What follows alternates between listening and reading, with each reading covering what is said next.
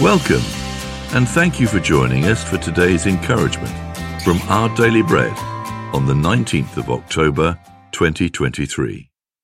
The Bible reading today is Matthew 6, 25 to 34. Therefore, I tell you, do not worry about your life, what you will eat or drink, or about your body, what you will wear.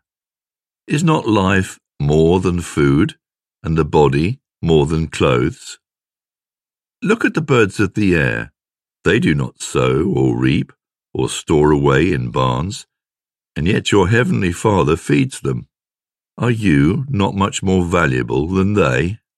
Can any one of you, by worrying, add a single hour to your life? And why do you worry about clothes? See how the flowers of the field grow. They do not labor or spin, yet I tell you, not even Solomon, in all his splendor, was dressed like one of these. If that is how God clothes the grass of the field, which is here today and tomorrow is thrown into the fire, will he not much more clothe you, you of little faith? So do not worry, saying, what shall we eat? Or what shall we drink? Or what shall we wear? For the pagans run after all these things, and your heavenly Father knows that you need them. But seek first his kingdom and his righteousness, and all these things will be given to you as well. Therefore, do not worry about tomorrow, for tomorrow will worry about itself. Every day has enough trouble of its own.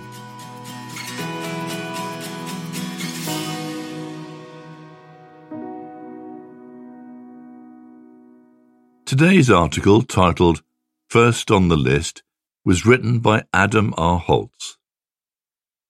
The morning commenced with efficiency and precision. I practically jumped out of bed, launching into the teeth of the day's deadlines.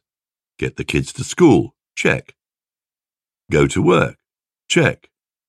I blasted full throttle into writing my to-do list, in which personal and professional tasks tumbled together in an avalanche-like litany.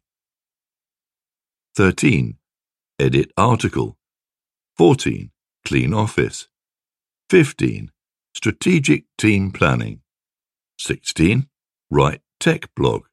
17. Clean basement. 18.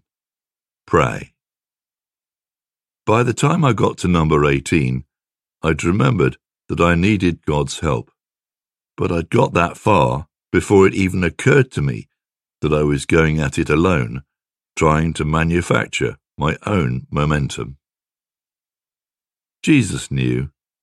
He knew our days would crash one into the other, a sea of ceaseless urgency. So he instructs, seek first God's kingdom and his righteousness, and all these things will be given to you as well. It's natural to hear Jesus' words as a command, and they are, but there's more here, an invitation. In Matthew 6, Jesus invites us to exchange the world's frantic anxiety for a life of trust, day by day. God, by his grace, helps us all of our days, even when we get to number 18 on our list, before we remember to see life from his perspective.